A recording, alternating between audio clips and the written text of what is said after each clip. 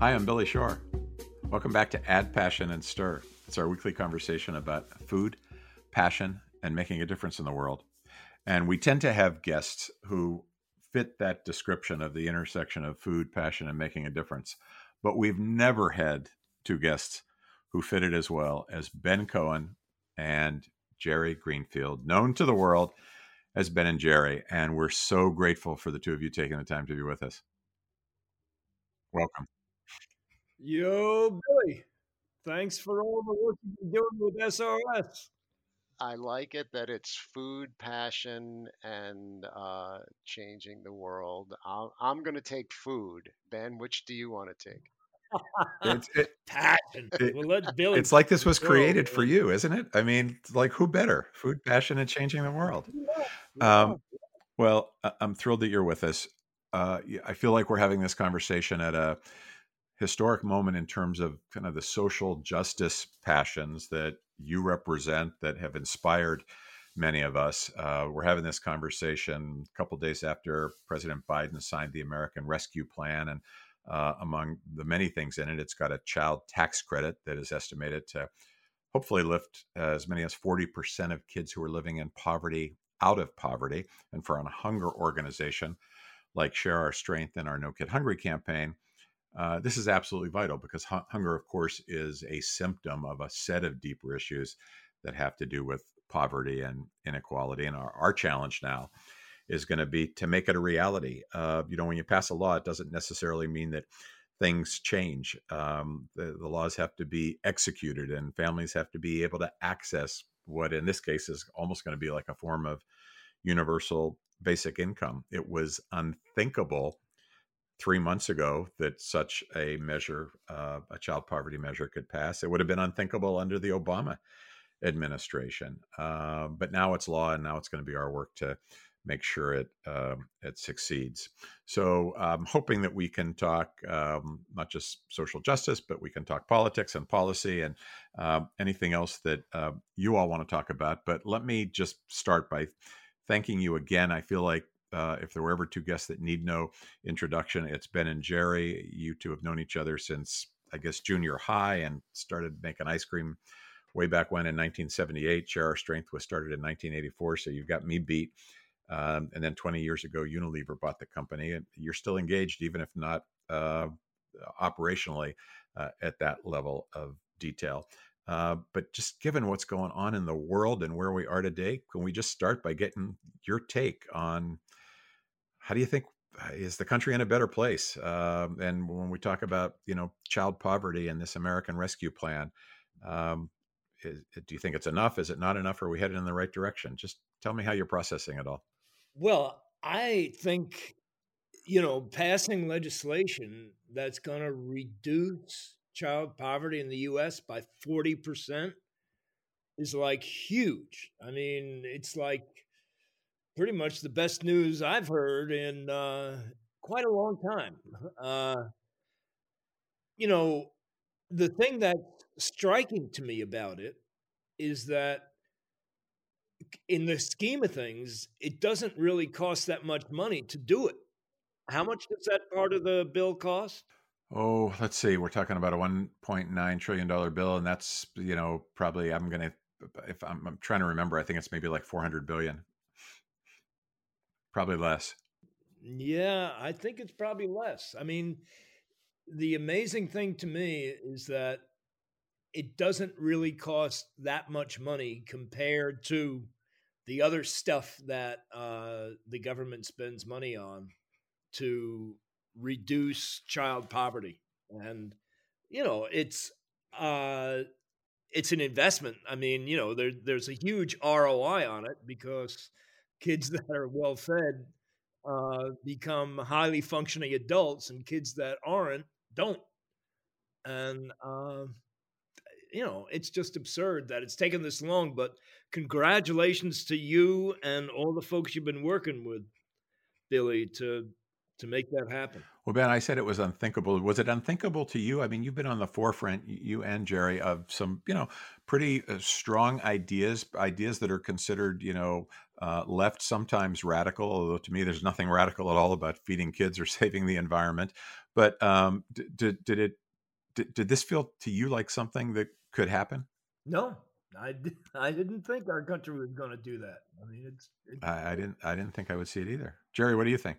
I think it's on the one hand, it's passing a bill, which is really important. I think something that is equally important is changing the mindset that this is something we need to be doing, that this is something that's positive, as opposed to having it be a struggle and having people be resistant to it. I mean, I'm sure we all sometimes wonder why is this even a discussion, or is there objections to feeding hungry kids and getting kids out of poverty? It's kind of crazy. And you think about developed countries and industrialized countries, and with the U.S.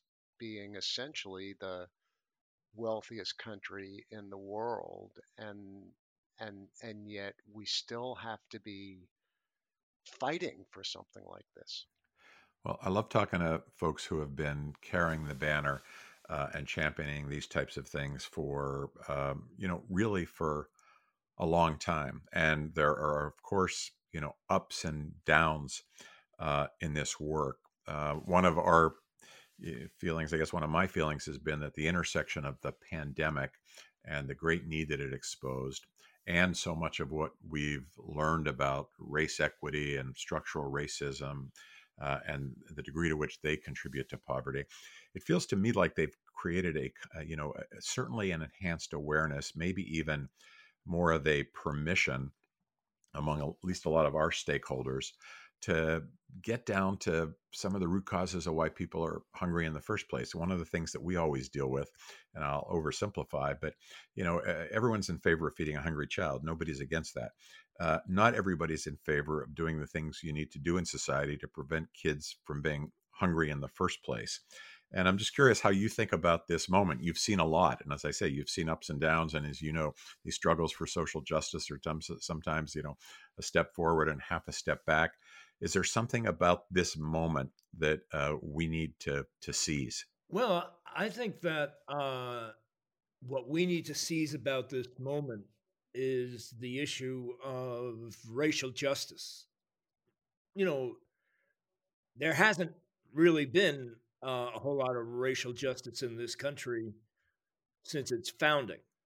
I mean, yes, it's gotten better over the years, but when you look at the way that we still are mired in systemic racism throughout our society, I think there's finally an opening to doing something about it, because of all the protests this past summer. And, the reality is that if we are not able right now to pivot from protest to policy, all those protests were for nothing.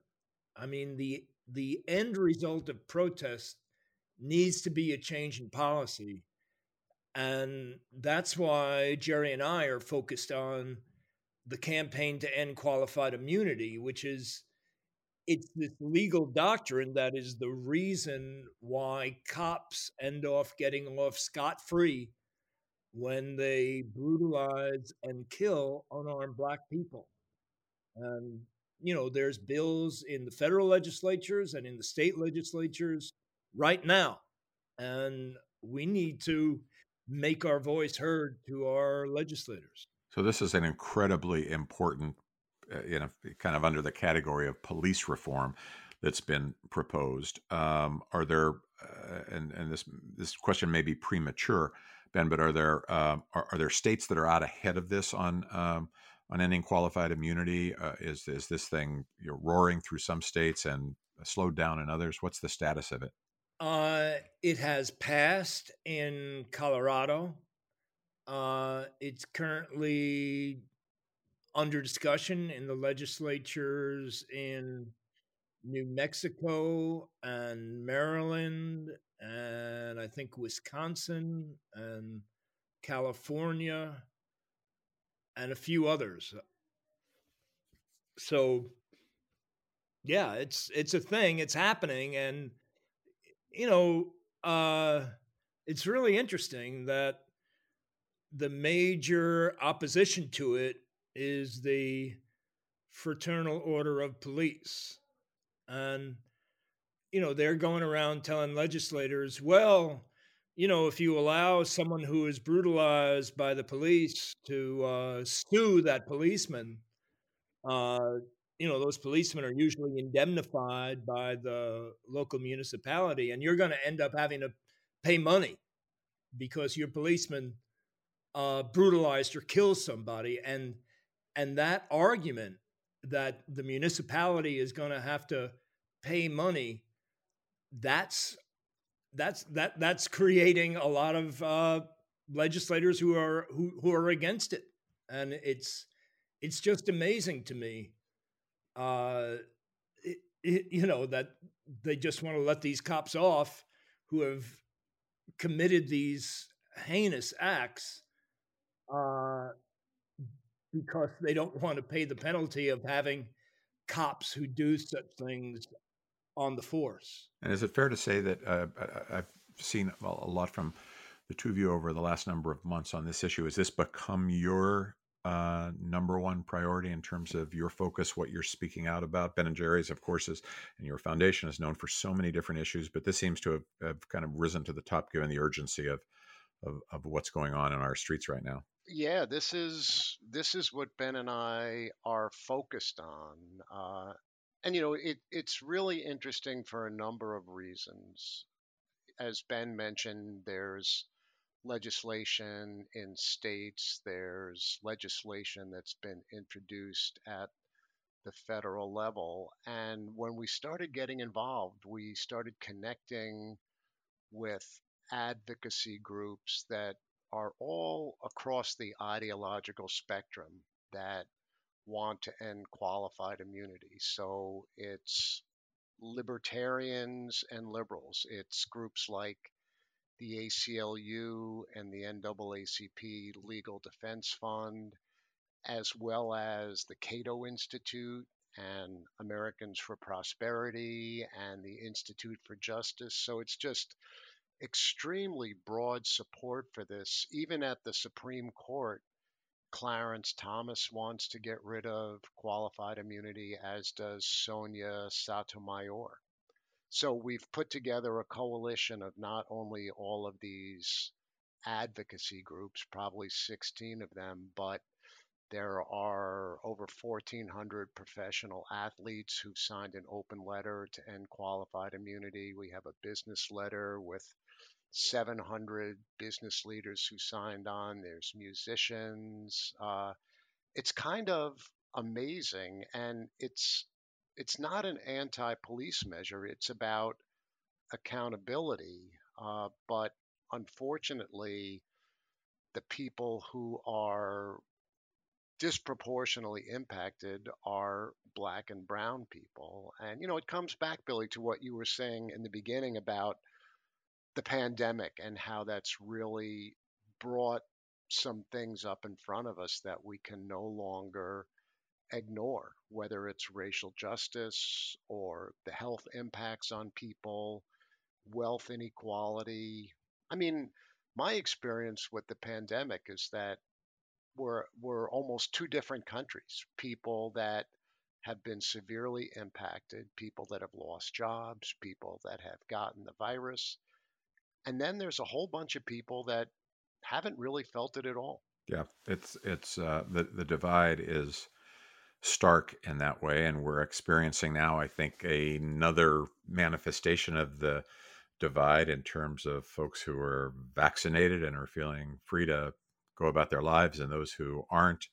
But I would say the inequality has to be to me, the defining aspect of this pandemic. And so the qualified immunity campaign is going to be state by state. This all has to be done at the state level. Am I understanding that right? No, there's federal legislation as well that has been proposed by Representative Ayanna Pressley. So that's currently in the House. So it can be done both at the federal level, and it is also being addressed at the state level in case there is not a federal law in this Congress. Do you both ever just stop for a moment and think about how remarkable it is that you can be representing and be at the core of such a big business and still talk freely and authentically about the issues that are most passionate to you? You've got to be the envy of the business world in terms of your ability to do that. Or do you take it for granted now, or do you realize just how special that is? Well, let's start. I want to start with one thing. I think Ben and I, and correct me if I'm wrong, Ben, but we're totally amazed at the success of Ben and Jerry's to the level it's reached. It's nothing we ever would have expected, and we're also, I think, surprised that the company continues to be on the forefront of speaking out about controversial issues like racial justice. I think for Ben and me, we're both pretty much free to say and do whatever we want. Many things we do on our own that's not representing Ben and Jerry's, but the company doesn't seem to be running away from anything that Ben and I talk about. No, and it seems like just the opposite. It seems like there was a point, at least a number of years ago, where they realized that was so core to the authenticity of the company and the brand, and who your consumers are, that they didn't want there to be any distance. I mean, do you ever have a moment where you think, gosh, before it's hard to separate you individually, of course, from Ben and Jerry's? Do you ever have a moment where you think, I better check with somebody before I say this, or is that is there no filter? Billy, if you know Ben at all, that's not even a question you have to ask. I mean, it's for Ben. He's always been about telling the truth and No filter. let the impacts be what they are, and that's the beauty of Ben. Well, one of the things I'd like to ask you about it, and maybe it's a little bit different than some previous conversations you've had. I know you've talked a lot and you get asked a lot about how you did what you did, how you built Ben and Jerry's, and it's an amazing, brilliant, inspiring story, and it's been told well. Instead of asking you about that, I'm interested in how you think others can go about it. I feel like you've inspired so many folks, and particularly young people, to understand that it may not have to be an either or choice to go into business, or to try and change the world, to try and improve society. And I'm really curious how you think about it. I'm sure you get asked this a lot, probably particularly by young students. And I talk at a lot of business schools. I know you have. Uh, if somebody were trying to do what you've done, and didn't have 35 years to get there, what are some of the shortcuts? How can you build a company and build a brand like Ben and Jerry's that is free to speak the truth? What advice would you give somebody today that was setting out to emulate you? And I know there's many who are.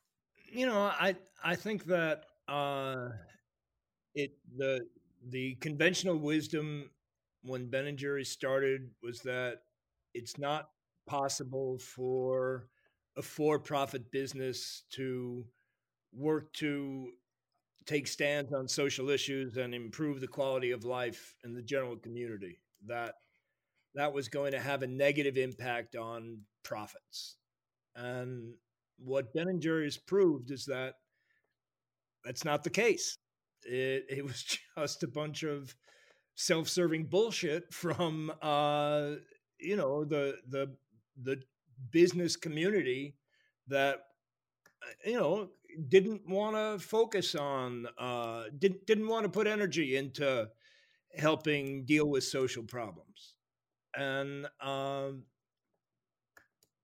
so we proved that you can do both. When we talk about taking stands on social issues, that they're controversial, I mean, they're not really controversial. The majority of the country believes in the social stands that we take. Sure, there are people who don't agree with it, but the nature of our country is that if some piece of legislation passes with 60% of the votes, we think, oh man, that's amazing, everybody came together.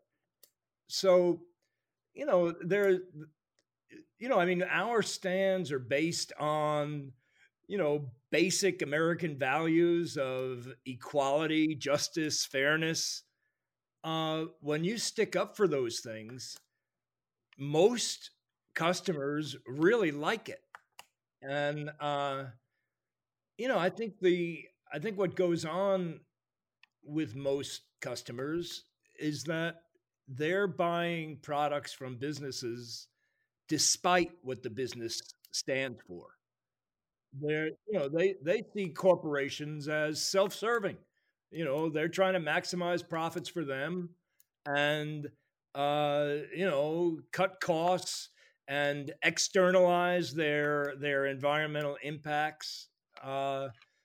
Corporations are pay billions of dollars a year for lobbyists in DC that they don't really advertise. That are working to undermine legislation which would benefit the general public. They're lobbying for stuff in their own narrow self-interest, and then they advertise, the pittance in their billion-dollar worlds that they give to, some charity to make them look good. So, your question was, someone who's starting out a business from the beginning, how do you do it? I think the key is to make your values very clear at the outset of your business, and to act on those values and communicate to your potential customers in that way what you stand for, and realize that traditional advertising and PR, which companies spend billions more dollars on, is essentially made up stories and images, hiring endorsers to put their faces or names on something, to take a entity which is concerned only in terms of maximizing its own narrow self-interest and make people like them. And what we discovered at Ben & Jerry's was that for less money than it costs to do that, you can actually do stuff that helps people, and they're going to like you because you're actually doing stuff. And you also had, it sounds like implicit in this is a faith that people's values were aligned with yours, and that they would recognize that. I mean, it's a very optimistic view of the American consumer, one that I subscribe to, and I hope is right. But it sounds like that's the other half of the equation here, is that they're gonna say those values are mine too. That's right. And when you form a relationship with your customer that's based on shared values, that's the strongest, most lasting relationship you can ever make. I mean, companies, boost sales because they came up with a funny TV ad or a cute TV ad or whatever, but it's ephemeral. It comes and goes. That fad is over, and they're happy to go somewhere else. It doesn't really build genuine customer loyalty. I think the other thing that's implicit in here, but I think it's important to make it explicit, and please push back if you disagree. But we haven't said it, which and to me is that at the core of this, there also has to be a product of real quality. Because I can't tell you how many kind of like I'll just call them social enterprises I've seen where somebody thought they were going to be selling something because a percentage went to support homelessness or a percentage went to support the environment, and that would be enough for the consumer. From a distance, nowhere near as close to it as you are, but my perception has been it's got to be both, and at the heart of it, there's got to be a great product. There's got to be Ben and Jerry's ice cream, which everybody loves. That's absolutely correct. I mean, they might try it the first time because they agree with your values, but if it's shitty ice cream, they ain't going to come back again. People, that's just not how people are, and they shouldn't be. I mean, yeah, you got to have high quality products and values. I mean, you know, Ben and Jerry's happens to be at well, it used to be at the upper end of ice cream quality and cost. I mean, now a bunch of other ice creams have come out that are more expensive than Ben and Jerry's that use really expensive ingredients and flavors and stuff like that. But I think you look at a company like Newman's Own, and they are in the the medium segment of the market, the middle of the road of the market, and they're doing fine and giving away all their profits. So on an issue like let's go back to qualified immunity, but we could take a number of different issues. How does it work between Ben and Jerry? One of you is, you know, really fired up about something. You call the other, you talk it through. Somebody pushes back. You reach, or do you mostly feel the same way about things? What kind of negotiation is required? So I think we mostly feel the same way about things. And Ben is almost always the person who is leading the charge because that's who Ben is. And I'm a guy who I guess is a little more measured, and I like to be a few steps behind Ben.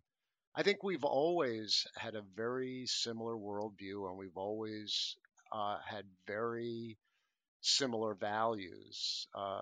Ben is more comfortable being out front. Uh, Qualified immunity is an issue that's been a little bit different for us because I think we've both been in like totally right from the start, and it's because I think the issue is so clear around police reform and racial justice, and something needs to be done. Ben talked about going from protest to policy, and we have a moment in time where that can happen. Let me ask you about another ingredient that seems to be part of everything you do.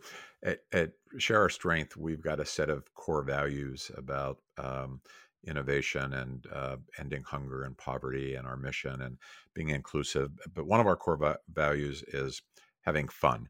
And I've read you talking about using ice cream to talk about difficult issues in ways that creates an opening. It seems just that just making this fun is an important way of reaching people. I've got to believe you've been intentional about that from the beginning. Is that part of the secret sauce? Ice cream definitely makes things fun. And as you referenced, Billy, being able to bring ice cream along to talking about serious issues uh, is, I mean, you can't put a value on that. Most people want to be motivated by things that are not a drag or a burden. They want to be motivated by things that they're enjoying themselves, but also making progress. And I think at Ben and Jerry's, we've been really lucky about that. And of course, having Ben be able to create flavors that go along with issues. It's a major thing having a guy who can just create a flavor when you need him to create a flavor. Well, Jerry's being very modest. Uh, the company kind of motto, if it's not fun, why do it? That's Jerry's. I like that. I keep thinking of something that Warren Beatty once said when he was asked if why he made the movie Bulworth, which dealt with race and politics, and he said, "If it's not entertaining, it's just C-SPAN." And it was the same notion that you got to find ways to reach people that are going to be accessible to them and are going to be fun. Uh, do you guys ever? It might sound like a strange question, but do you ever grade yourselves? You've got many interests, many issues, many causes. You make fantastic. The foundation makes fantastic grants. Uh, do you have even an internal sense of what success looks like, or did we accomplish 90% of what we wanted to accomplish? I'm just trying to think about how you've represented just so many important causes over time. What does success look like for you? How do you decide where you are relative to where you had hoped to be on the social impact side? Well, they say a man's reach should always exceed his grasp. And they say, don't bite off more than you can chew. I've spent, decades working to shift national budget priorities away from preparing to kill millions of people and toward feeding and taking care of basic human needs of people. And I mean, it's interesting now that you're bringing up that we got this money into this legislation to actually feed people. It's an incredible success. But in terms of cutting the Pentagon budget, that hasn't been successful at all. And, when I first started focusing on getting involved in, that particular work, shifting national budget priorities, somebody who had been working in the homeless community, had, sent me some quote about how, our work is never going to be complete. We're part of a long chain. We stand on the shoulders of others that have come before us. There'll be others who come after us. And, I told her I thought that was bullshit. And that was why, the nonprofit world never got anywhere, that you don't have objective measurable goals like we do in the business community. And, so I tried to have those and failed.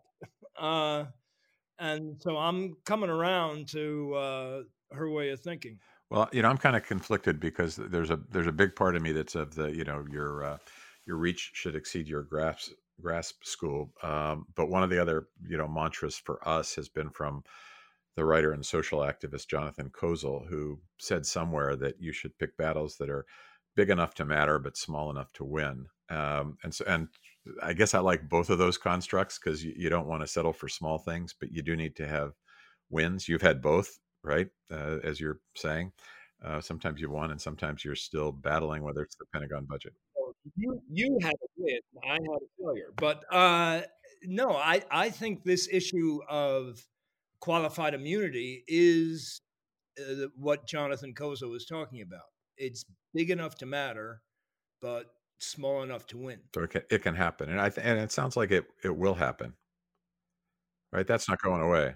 Only, only if you and everyone else who's listening to this gets on the phone to their legislators and tells them they want it to happen. Is there a place, Ben, to get more information about it? Is there a website that we should be steering people to?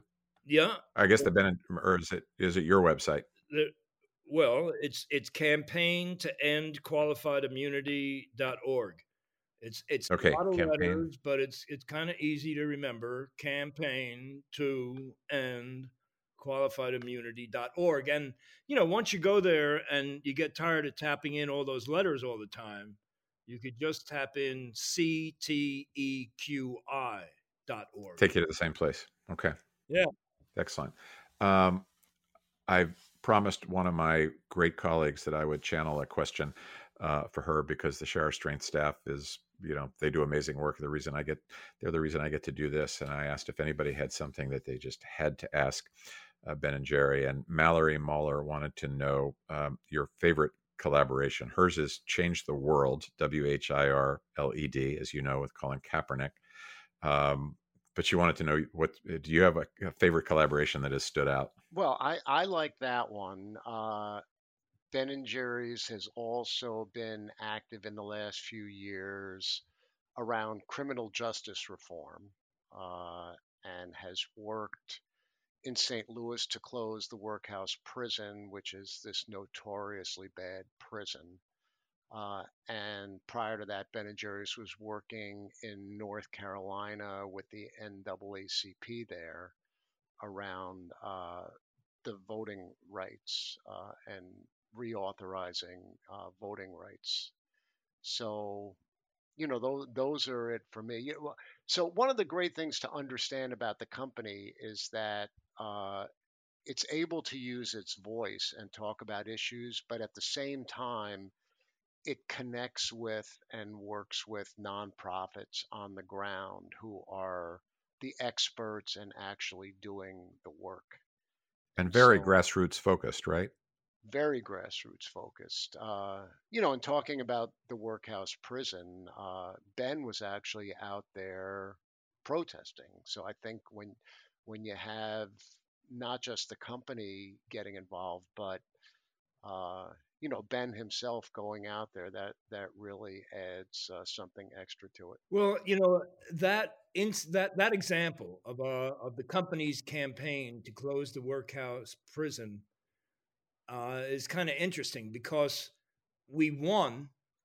The city council voted to close down this prison that was holding people who couldn't afford bail for up to a year before they got to trial, and it was horrible rat infested conditions. And so we won. The city council voted to close it down, and then the mayor refused to do it. So now there's this amazing Black woman, Toshora, who's running in St. Louis for mayor on that platform to close down the workhouse. And they got in touch with Jerry and I, and they said, can you help? And we decided that I would come out with a Ben's Best ice cream flavor. The company, they have their rules and whatever, but I don't. So I have my own brand, Ben's Best, and their campaign was amazing. They came out with this flavor called St. Louis Gooey, and it's because in St. Louis they have this dessert that everybody loves called gooey butter cake, and so that's that's going to be part of this flavor, and what this thing this podcast, this is like about passion, food, and something else. And changing the world. Exactly. Right? That fits. Yeah. So it's all combined in this campaign and this ice cream flavor uh, in St. Louis. So do you, another question, I know I have to let you guys go in a couple of minutes. Another question I wanted to ask you, though, which kind of goes to the core of what you were just talking about, is, and I get this question a lot, I'm sure you do too, again, particularly from young people. And it usually goes, if I really want to change the world, should I go into business? Should I go into government? Should I go into the nonprofit sector? You're obviously, the number one example of how business can do that. But how do you answer that question for folks? Because there's not necessarily one right answer. But how do you think about it? Where can if you're just starting out, where can you have the most impact? Which sector? Or is that the wrong way to think about it?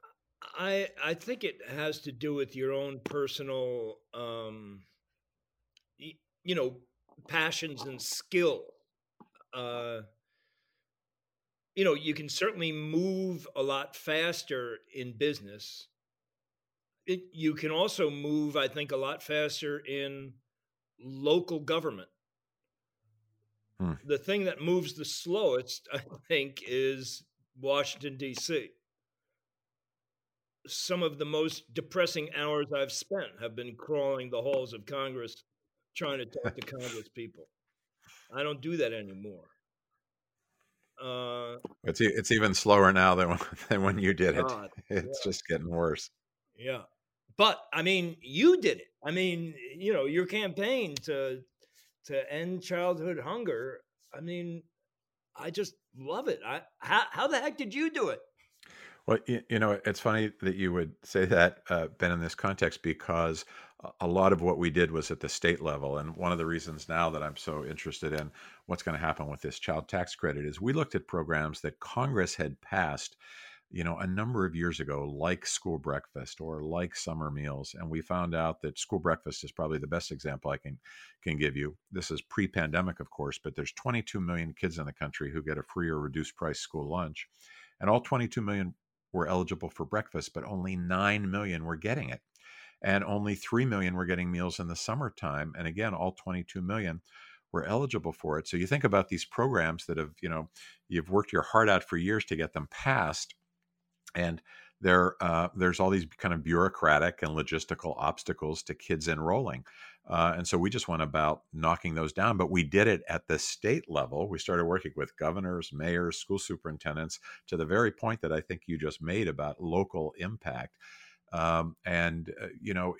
added over 3 million kids to the school breakfast program. We set up thousands of summer meal sites. I remember once a conversation a few years ago with Marian Wright Edelman, where we were sitting around at a table talking about what kind of change do we want to create and what new laws do we want to pass. And she said, well, we fought and won some great legislative victories 25, 30 years ago. And, then we stopped paying attention and we haven't fulfilled the promise of them. So let's go do that, if not first, at least at the same time. So we got very focused, at the local level, and it made an enormous difference. Last two things for you. We've talked about the inspirational effect you've had on so many. I'm sure you've been asked to mentor others.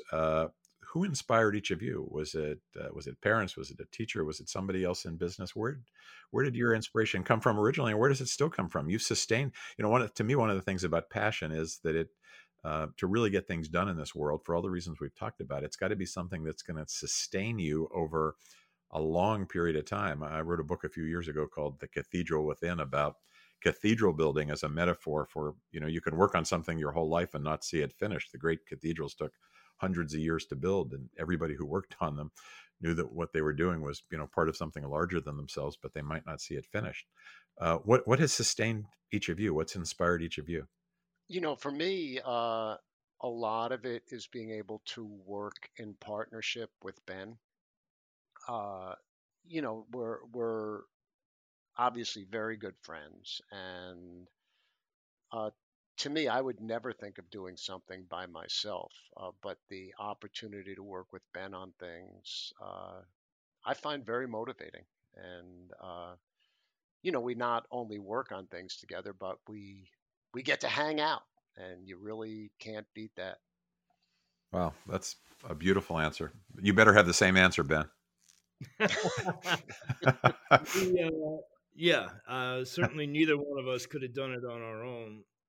It's great to be working with a partner, and especially not just any partner, but I mean, you couldn't ask for a better high integrity, fun, smart person to hang out with than Jerry. But I think that Martin Luther King has always been my inspiration.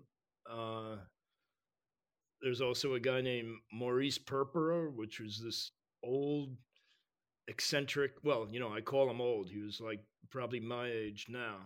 I'm also old. How do you spell his last name? Purpura, Purpora. Okay.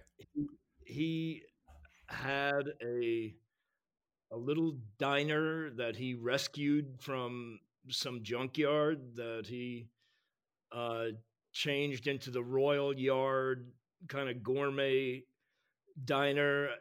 He also had on his property down in Brattleboro, he also had an amphitheater and a stage he was building for performing arts. He was just the proverbial guy with a twinkle in his eye, and just was just enjoying the work that he was doing, and so that was inspiring to me too. The last thing I was going to ask you is, we've talked about your story. We've talked about your story being told a number of different times in a number of different ways. Is there any part of your story, individual or joint, that is still untold that you wish wasn't? Not much of an answer from either of us, Did I stump the band? I was just talking with Ben the other day. I was saying I wish I was less public than I am. So you're saying that the answer is no. There is nothing you'd like people to know that they don't already know.